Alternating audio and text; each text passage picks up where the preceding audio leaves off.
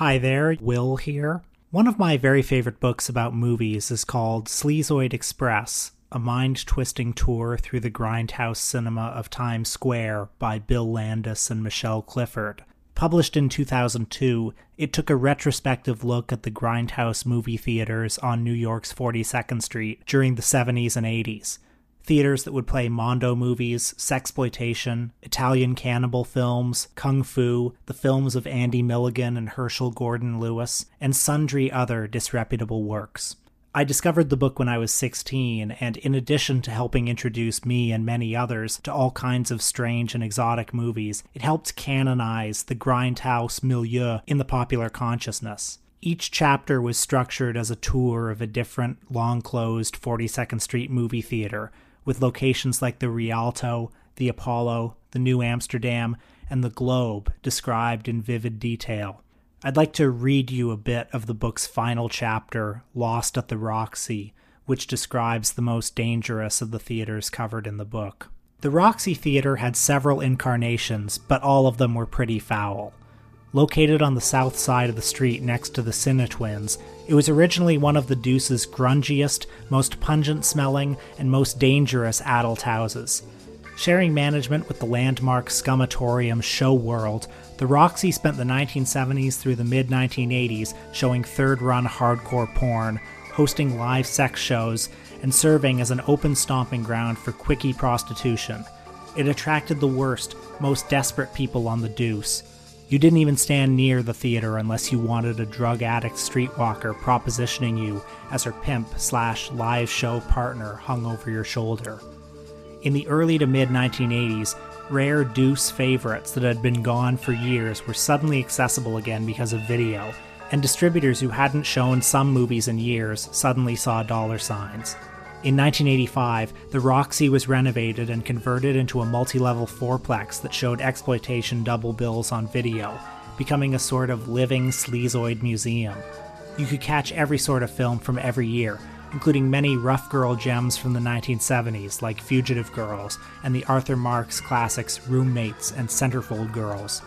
There were bookings so dissimilar only the Deuce could conceive them, like Superman and Superfly.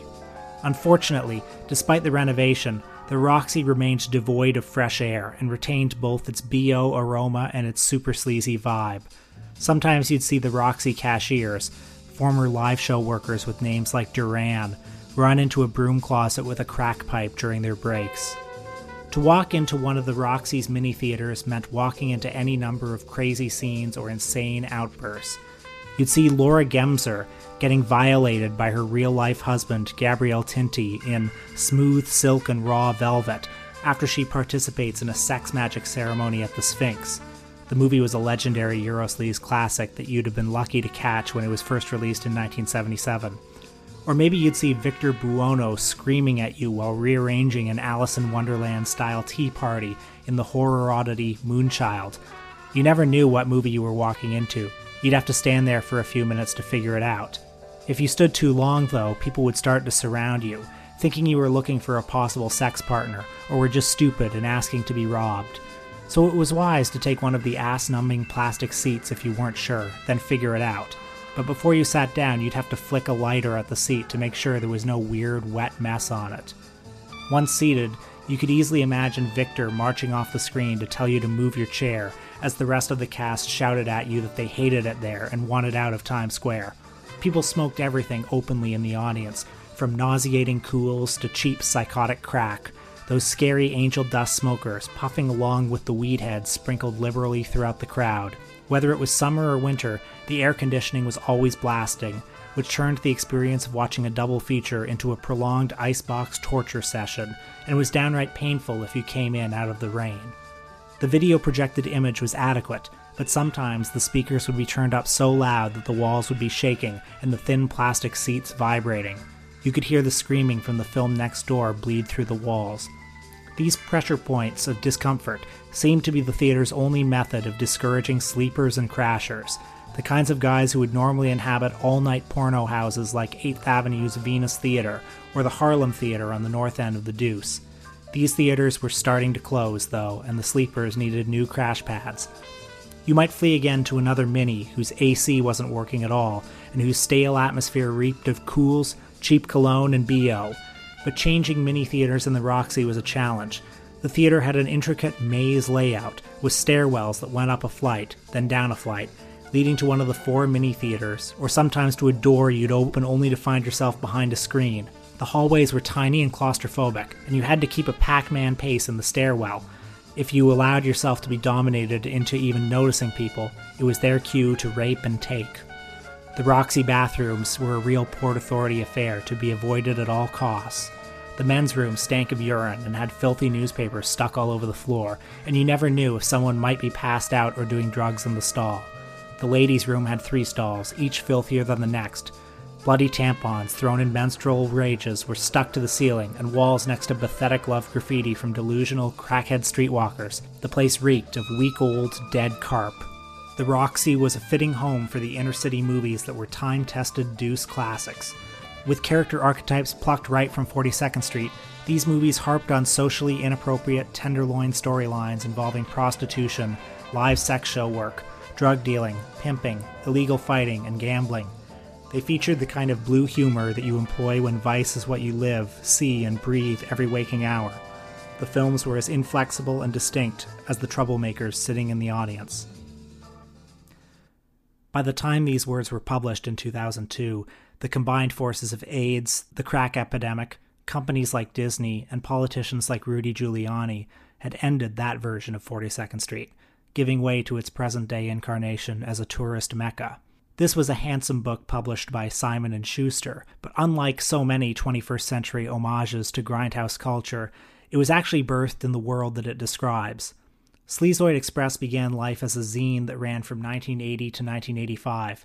Bill Landis, its editor and main writer, was a 20-something habitué of Times Square, who wrote about the neighborhood's cultural life back when no mainstream critic would. His magazine developed an underground reputation for the quality of its writing, which combined Landis's astute critical commentary with a you-are-there journalism style that recalled Hunter S. Thompson or Gay Talese. Soon its masthead would include Jimmy McDonough, later the acclaimed writer of definitive biographies of Russ Meyer, Neil Young, and Andy Milligan. Though a crudely Xeroxed underground publication, Sleazoid Express counted Larry McMurtry, Roger Ebert, and John Waters among its subscribers. At the same time Landis was a visible figure in Manhattan's underground art world, he was also familiar to Times Square audiences as a porn star under the name Bobby Spector. A victim of childhood sexual abuse, he channeled the pain into this sideline career throughout the 80s. The lifestyle of a porn star proved corrosive to him, sending him deeper and deeper into drug addiction. But then he resurfaced in the 90s, sober, married to a writer named Michelle Clifford, scoring bylines in The Village Voice and Rolling Stone, and authoring 2 important books for major publishers. The other was a biography of Kenneth Anger. This period of hard-won success didn't last. In the 2000s, he relapsed and lost everything. In 2008, he finally lost his life, dying of a heart attack 2 days before Christmas at the age of 49. He left a trail of broken friendships in his wake, and the obituaries by his former friends doubled as roasts. There are a lot of mysterious blanks in that biography, and I was thrilled to see at least some of them filled by Landis, The Story of a Real Man on 42nd Street, a new biography by Preston Fossell. The book, available on Amazon, is the first serious attempt to document this elusive writer's life. Because I'm always looking for opportunities to talk about Bill Landis, I got in touch with Preston. He's a writer whose work has appeared in Fangoria, Rue Morgue, Daily Grindhouse, and Dread Central, among others. He's also the author of a biography on the horror actress Vanessa Howard and a novel called Our Lady of the Inferno. I encourage everyone to pick up a copy of Landis, and also make sure that you get a copy of the Sleazoid Express book. It's out of print and can be hard to come by, but it's worth whatever you have to pay. And also, you can find a scan of it on archive.org, although you didn't hear that from me. Anyway, here's my conversation with Preston Fossell.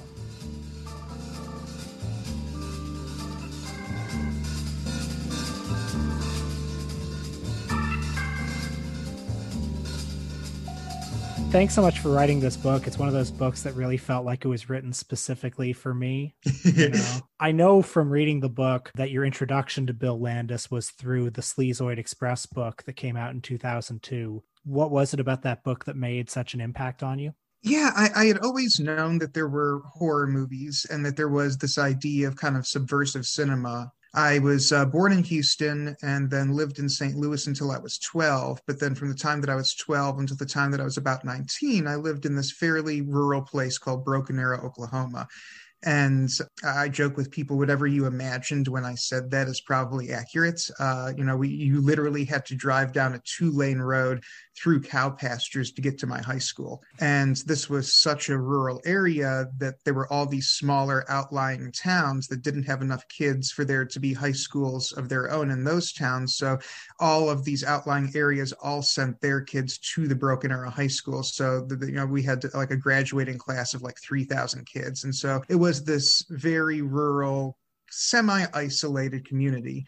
And growing up there, I had no idea that something like 42nd Street could or ever did exist. And so when I read the Sleazoid Express book and found out what Times Square had been in the 70s and 80s, and found out what a Grindhouse movie was, and found out about this like kind of kingdom of the damned that had grown up around it, and all of these various subcultures that existed on 42nd Street in the 70s and 80s, it just blew my mind. It was like opening up my eyes to this entirely new world that I never knew existed. And it just had this huge impact on me. Yeah, I mean, the book Sleazoid Express is so much or as much about the actual Times Square movie theaters as it is about the movies themselves. Obviously, nowadays we can watch all of those movies in much better conditions in our living rooms. Why do people like you and me have this nostalgia for an imagined past for those specific spaces, do you think? I think part of it was this kind of adventurism aspect. All of this was underground and subversive and forbidden and a little bit dangerous, and you had to know where to go to find it. And there was this sort of thrill of discovery in finding those places and finding those movies. I'm just old enough that I was able to experience that kind of gray market area of the internet where I was trading actual physical videotapes of movies with people that were, second and third generation bootlegs or dubs. And it was exciting to like discover some guy in Wisconsin who had this basement full of old 70s like British exploitation films, or to, make contact with some guy. I remember he was this American expatriate living in Japan and was sending his sister these bootlegs he was making of J-horror films. And his sister was like the middleman in this operation that he had of like Japanese exploitation cinema filtering into the United States. And that's cool. And it's like exciting, and it like really makes you feel like you're in on something and like you're a member of this almost secret society that nobody else knows about or belongs to. And it's great that we have access now to places like Arrow and Severin, Vinegar Syndrome, that these places are restoring these movies and preserving them and, mass marketing them. But at the same time, you've also kind of lost that excitement that used to come with discovering them. Were there any specific films or filmmakers that Bill Landis and Sleazoid Express really got you interested in? It's funny kind of indirectly, because when I was writing the Bill book, I spoke to a friend of his, Art Ettinger, who I quote extensively in the book. And I asked Art, what kind of movies did Bill like aside from horror and exploitation, or was it all just horror and exploitation? And Art told me Bill was just a guy who loved movies. And I even found a quote later on of Bill saying, an Ingmar Bergman movie to me is no different from an exploitation film. They're both art. And I found out that one of Bill's favorite movies was Robert Altman's That Cold Day in the Park. And I had seen MASH back in high school, and it didn't really make that big of an impression on me. But after Art told me that, I went and watched That Cold Day in the Park and was just absolutely blown away by it. I had never seen something quite like that before. And I love watching the movie. You have no idea where it's going. And after that, I went on this huge Robert Altman binge and just consumed all of the Robert Altman films I could get my hands on. And he became a new favorite filmmaker of mine. Huh, not the answer I was expecting from that question, but I love that film too. When did you start to become interested in Landis as a person? Probably around the time that I read the Sleazoid Express book. This would have been, I want to say, it had to be sometime between 2002, 2004. And I wish I could remember. There was this huge ice storm that hit Oklahoma, when I was in high school, because I first discovered the Sleazoid book because they canceled school for several days. And so being a teenager, my immediate thoughts is, oh, ice is accumulating on the roads outside, and they say they're canceling school because of hazardous driving conditions. So I need to drive to Hollywood Video and stock up on videotapes to watch for the next couple of days, which I did. And at the time, I was working my way through the cult section at Hollywood Video, which it was really this kind of catch-all. And I was in multiple Hollywood Videos, and no two Hollywood Video cult sections were the exact same. And it was really where the store manager tossed the stuff. They weren't quite sure where to put anywhere else. And like the cult section at my particular Hollywood Video is where I saw Blue Velvet and Freaks and Elvira, Amazon Women on the Moon. And I was just working my way through the cult section in no particular order. Whichever video box arts looked the coolest to me when I went in on a given visit is what I rented. And during this particular stock up, I got this movie called Heartbreak Motel. And the cover art for it is Shelley Winters crying while holding a dead, bloody Elvis impersonator in her arms. And the colors are really weird and lurid and kind of like this washed out grainy pastel. And I remember looking at that box art and thinking to myself, what the hell is this? And I went home and I watched it. And my immediate thought after watching it was, what the hell did I just watch? And so I went out online and looked it up. And one of the only sources I could find, and this is still fairly early days of the internet, was the Sleazoid Express book. And so I got this Sleazoid Express book, read up on Heartbreak Motel. It turned out that was the producer's cut of a much nastier movie called Poor Pretty Eddie. And just that a person like this existed. The Sleazoid book has this brief little introduction by Bill, giving a very small, very kind of elliptical autobiography of himself. And I was just blown away that somebody could write like this, that somebody could know stuff like this. Like in his writing and in his life, I saw kind of an aspect of how I kind of saw myself as a video consumer and burgeoning film critic. And I just loved the way that he saw and wrote about films. And for some reason, I remember thinking at the time that the guy was dead.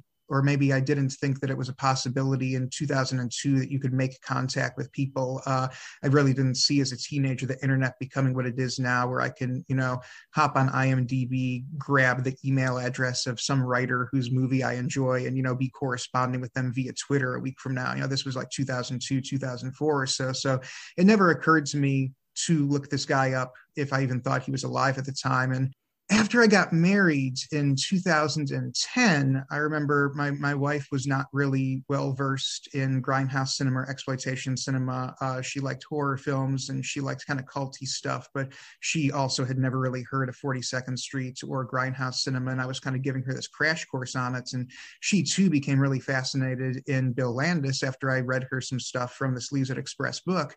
And she asked me whatever happened to the guy. And I looked him up and I found out 2 years after the fact that he was dead. And at the time, it was, very sad for me that somebody who had had this kind of influence on my life had passed away. And I didn't really think that much more about it until 2015. No, it would have been 2016. I was working on my second book, which has not come out yet because of some kind of weird complicated legal stuff. My books I've come out with since I've written afterwards, but there was a follow-up to my first book, and it was set in 1970s New York in this kind of Bill Landis era. And to keep myself in that headspace and to give myself inspiration, I started rereading the Sleazoid book. And my wife and I were carpooling to work at the time because we worked just down the street from one another. And every day on the way to work, I would be reading out loud from the Sleazoid book and putting myself into this headspace. And by the time I was done with it, and by the time I finished this fictional work, I thought to myself, I've told this fictional story, 2 fictional stories now about this world that Bill lived in, but nobody's ever really told his story. And he lived this fascinating life. And there's so much I don't know about him. There's so much I bet nobody else knows about him. And now it's time that somebody needs to preserve his story. At the time, I was working for Fangoria magazine as a staff writer, and they gave me all of the research resources to begin looking into his life. And it was originally going to be an article in Fangoria about Bill. And this is 2017, 2018. And everybody I reached out to talk about Bill, pretty much the response was, I don't want to speak ill of the dead, and all I have to say is ill. So we're just not going to talk about this. And that was kind of the unanimous verdict I got on everybody that I reached out to circa 2017, 2018. And I kind of started revisiting the idea of doing this during quarantine because I didn't have anything else to do. And it was actually Joel Reed's death that shook everybody out of hiding. When he passed away, all of a sudden, everybody that I had wanted to talk to was suddenly very eager to talk. And kind of the new consensus was we don't want these stories to pass away and pass into the night. And maybe even if we haven't got the best things to say about Bill, at least his story will be preserved. That was way more information than you were looking for. I'm sorry. For people who don't know, Joel Reed is the director of such films as Blood-Sucking Freaks and Career Bed, and a man who had a long and complicated relationship with Bill Landis, as it seems most people who knew him did. It's interesting that people didn't want to speak ill of the dead because the people that you quote in the book, I mean, obviously there's a lot of unpleasant information about Bill Landis in there, but I don't think anyone comes across as really scornful, you know? Like, were people surprised? Were you surprised how much affection there ended up being? I was, yeah, because the initial stories I'd heard about Bill were these absolute horror stories. And floating around out there online somewhere is an obituary that Mike McPadden wrote for Bill at the time he died. And it is the most hilarious, most backhandedly complimentary things you have ever read. It's like it ends with like, I miss Bill Landis and I always will. I love what he gave to the world. But before that, he just tears the absolute fuck into Bill. And I mean, the stories that Mike tells in that obituary were of a sort that you would hear from people. And it was, Bill called me up and was like, I heard those things you said about me. I know the stories you have been spreading around town, and I'm going to hack into your bank account and ruin your life. Or it would be, you owe me money. I turned that article into you 16 hours ago. Why haven't I gotten my paycheck yet? I'm going to start sending you satanic postcards. And it was, all stuff like this. And I think that the double barrel hits of COVID in general and then Joel Reed dying kind of softened people and kind of made them look back with a different perspective on Bill and maybe see him in a broader picture and see him as a little bit more of a human and to take into account some of the life circumstances that had brought him to that place. And I think it was a case of time and distance giving people perspective. And it was very nice, actually, because I was prepared to get a lot more negativity on Bill than I got.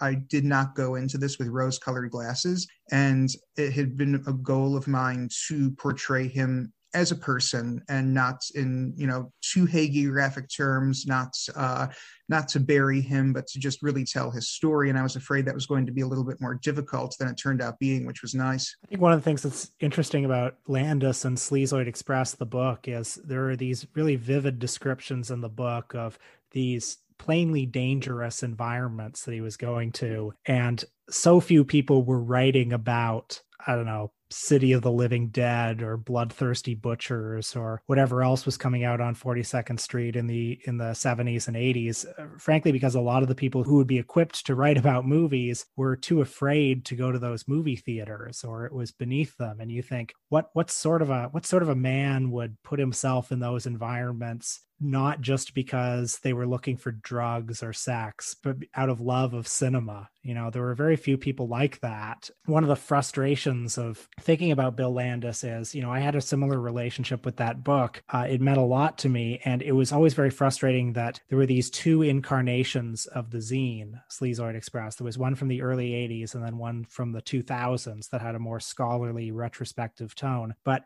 neither of them are easily available now. You can't really find them online the way that you can find scans of old issues of Psychotronic, for instance. They're hard to find on eBay. Were you able to find some of those issues? And why is it so hard to find them? So fortunately, I was able to get my hands on quite a few scans. One of the gentlemen that I interviewed for the book, Ron Rochia of Mad Ron's Previews from Hell fame, actually has a sizable collection of the originals because he was friends with Bill and was also a subscriber.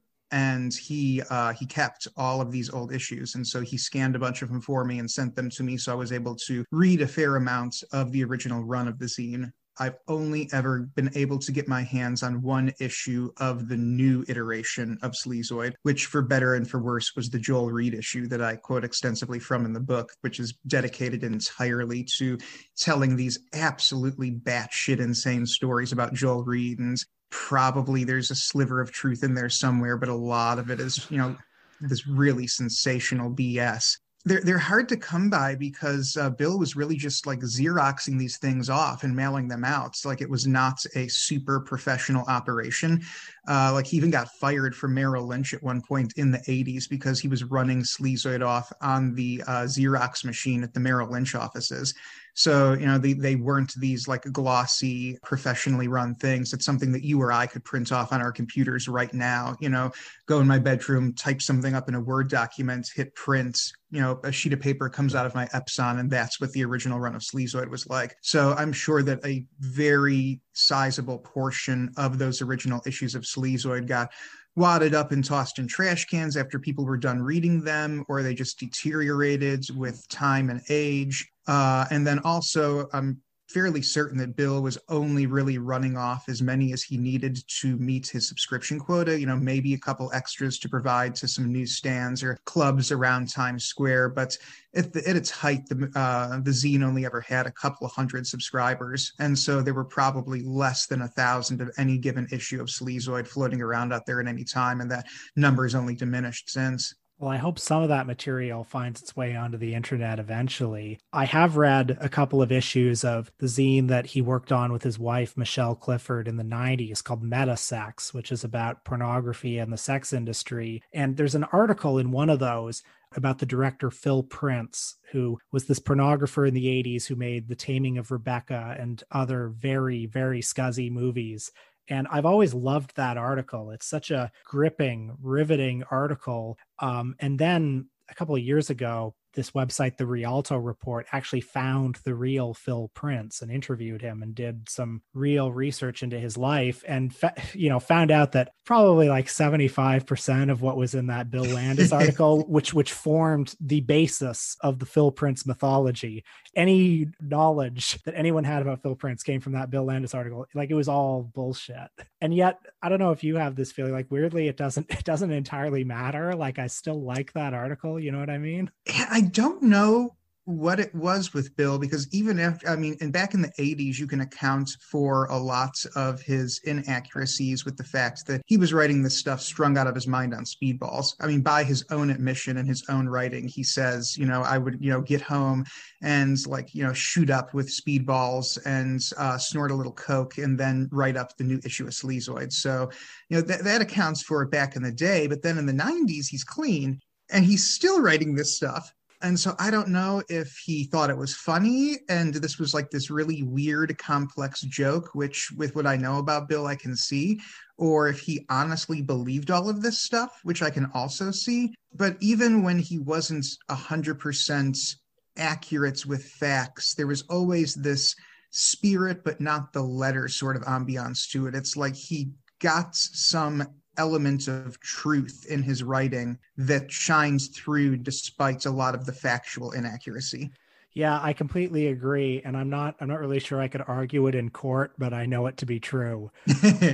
One of the stranger aspects of his life story is that during the time of the first run of Sleazoid Express, he was also this very prolific and visible porn star in New York under the name Bobby Spector. How much of his porn work did you watch? And did you want to or try to talk to anyone who knew him in that world? Yeah, I actually watched a couple of them just for research purposes. 80s porn is not a very pretty thing. And, you can tell a lot of these people are very visibly on drugs while they're filming it, which lends it this very unsexy atmosphere. It's a little bit disturbing to see some of this stuff and be able to tell these people are strung out of their minds. There's one film of Bill's though that does have this weird B movie quality to it. It's called Parted Lips, And it's like about these like Russian aristocrats in exile in Manhattan. And it's like filmed entirely in what looks to be like somebody's Manhattan loft. And like all the actors are doing these really shitty Russian accents, except for Bill, who's just very patently talking with his real voice with that Staten Island accent of his. And so you've got, we one day we will re-seize the crown, but until then, I'm going to host an orgy here. And then you've got, right away, Your Highness, I will go ahead and start rounding people up, it's stuff like that. It's hilarious. And nobody in that seems stoned. They all kind of seem in on the joke. So that was funny. Unfortunately, a lot of the people that Bill was involved with in those days have since passed on. A lot of them were involved in the drug scene. A lot of them were also involved in sex work on the side, having unprotected sex. A lot of them succumbed either to drugs or to HIV and the AIDS epidemic of the 80s. Since the book came out, though, I did actually have a gentleman. I don't want to say any names right now until I've actually spoken to him and got him on record, but I did have a porn associate of Bill's reach out to me who read the book and who wants to provide material to a potential revised and expanded edition. And then I also found the contact information for another gentleman that Bill was involved with in his porn days, who a couple of people told me was dead during the course of my research, and who a couple of pieces of evidence indicated was dead, but who now turns out to be very much alive. And so I do intend to reach out to him as well. Well, you're going to get another $10 or $12 out of me for that. Uh, one of the biggest challenges to telling this story is that his wife and collaborator, Michelle Clifford, has sort of disappeared from public view. Now, her name comes up a lot in this other great book about zine culture that I know you're familiar with called Xerox Ferox. If I recall correctly, it's been a little while since I've read it, but most people in that book speak of her quite negatively. You in your book are very sympathetic towards her. I guess my question is, how do you square that difference in perspective, and what sort of conversations with his collaborators and friends did you have about her? I was surprised a lot of his friends and collaborators did speak very positively of her. And I think that a lot of the negativity surrounding the discourse around Michelle comes from a couple of places. One is that, like Bill, she did have a more negative side to her does have a more negative side to her personality. I don't want to speak about her in the past tense. She could be an abrasive individual. At the same time, though, something that kind of emerged for me in a lot of the interviews I did was that there is, I think, a kind of strain of misogyny in a lot of the Michelle Clifford hates. A lot of the people that I talked to would say things like, oh, she wanted to ride Bill's coattails, and Bill was writing work for her. She wasn't really talented at all. She was a hack, and Bill just wrote stuff for her, and then she put her name on it. And Bill came up with Metasex, and Bill wrote the new Sleazoid by himself. And, no, that's not the case. Michelle and Bill were collaborators, and you can really see an evolution and development in his writing style and in his journalistic techniques that begins around the time that he and Michelle got together and began collaborating. And she really did help him to focus and to grow as a writer. And I think that there is this kind of boys club mentality around that old zine culture with certain people who, don't want to acknowledge the contributions that Michelle made and don't want to acknowledge that, she really did bring something to the table. And I mean, I think part of that is misogyny. I think part of that is, that abrasive personality and not wanting to give her credit. But a much more sympathetic picture of her emerged from my conversations with his friends. And it was really surprising, some of the people that I talked to talking about having a friendship with her as well, calling up the house and Bill wasn't home. And so they would sit on the phone and chit chat about exploitation with Michelle and had perfectly lovely relationships with her. I'm glad your book also shines a light on the fact that, I mean, no matter what else you think of her, she was dealing with a husband who was deep in the throes of drug addiction. So if you're talking about riding someone's coattails, it's not the easiest coattails to ride exactly. I know that she was on Twitter for a while. In fact, I think I even interacted with her once or twice years ago, but she hasn't been active in a few years. Have you heard anything from her or anyone from the Landis family since publishing? No, I mean, and we really made an effort to get in touch with either her or their daughter Victoria. Back when I was still working at Fangoria, Fangoria actually put together a care package for Michelle, a couple of issues with the magazine, a couple of books, some T-shirts, stickers, bumper stickers, yada yada. And then I also wrote this handwritten letter that was included in there, telling Michelle why I was writing this book, how much her and Bill's work meant to me, and that I wanted to write this very accurate and very sympathetic, true story about his life, and saying that I know that a lot of the material out there about Bill is very defamatory and kind of tongue-in-cheek disparaging, and I really want this to be the true Bill Landis story.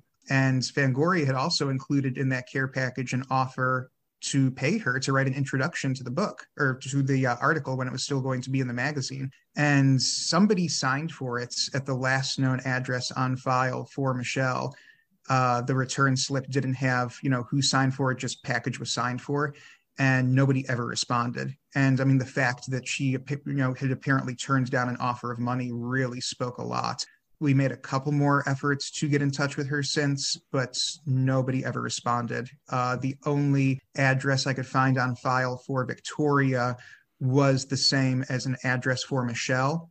So I don't know if, they were living together or if that was left over from when Victoria was still a minor. She'd be in her early 20s now, but they've just both completely vanished.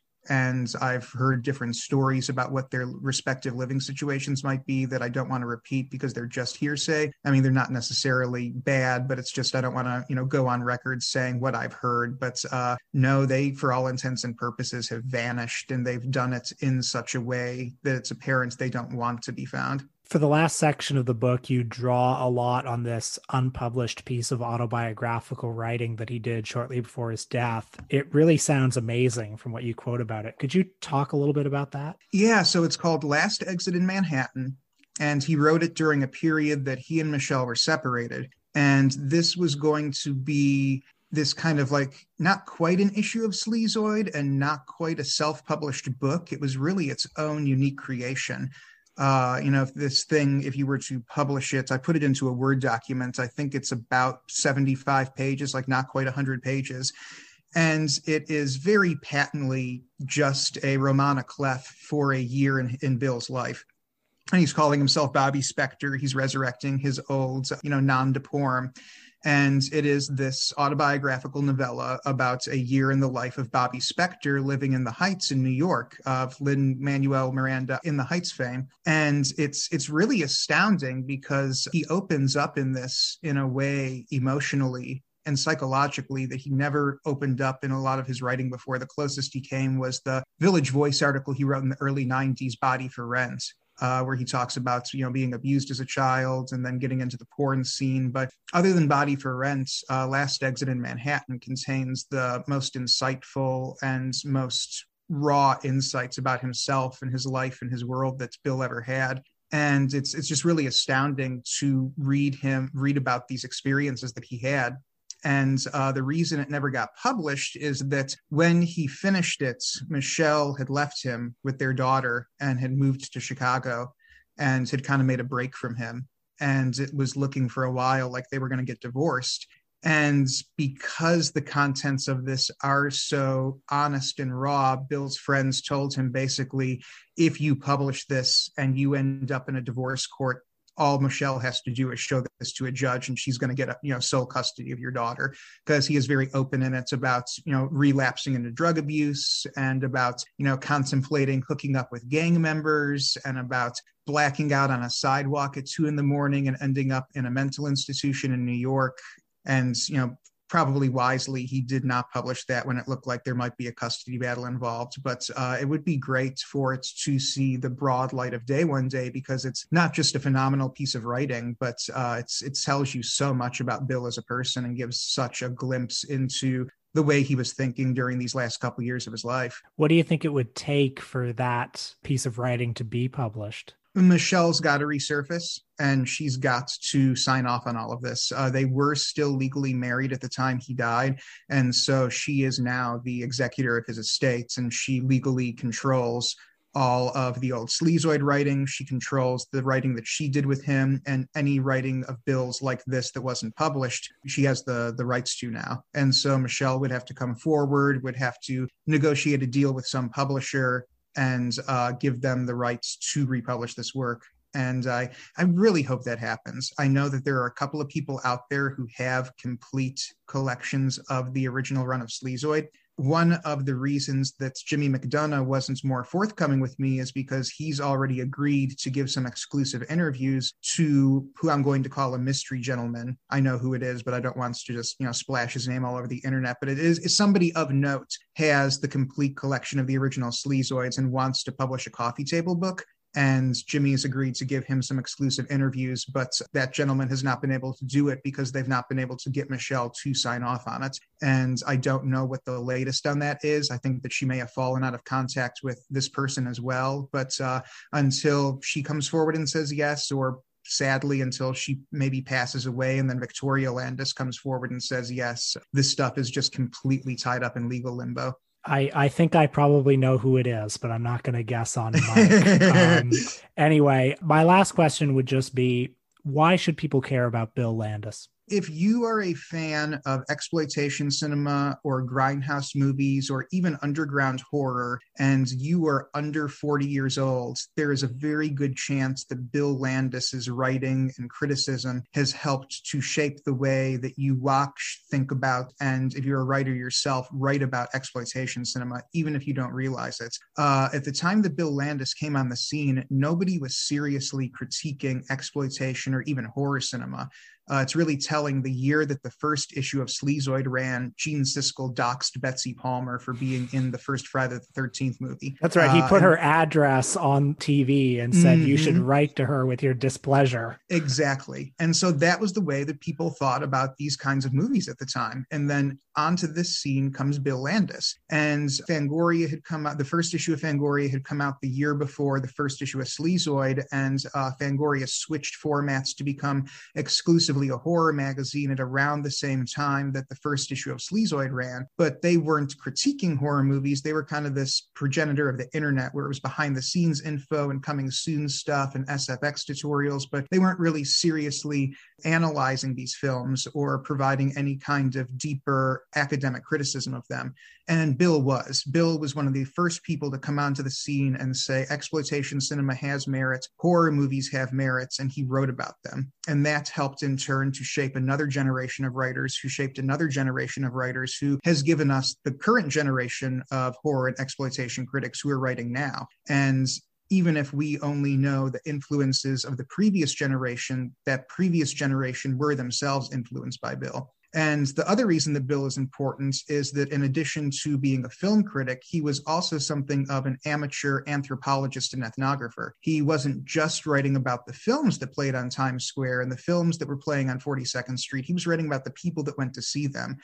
And because these were verboten underground films, they kind of drew different groups of people that were brushed aside by society at the time. There was a big trans community that grew up around 42nd Street. There were, Latinx communities. There were communities of disenfranchised colored people that gravitated towards these films and formed these families and subcultures that gravitated around 42nd Street and exploitation movies. And Bill was writing about them and documenting their lives and lifestyles. He wrote this really fantastic article for the Village Voice called Using and Losing. And it's all about LGBT sex workers working on the Deuce and Times Square. And, sadly, as the article goes on, a lot of them die over the course of the time that Bill is writing this article. But, those lives and those legacies were being preserved by Bill when society at large was saying that these people had no merits and should just, basically go off and die. And Bill saw the value in them as human beings and their lives and helped to preserve that.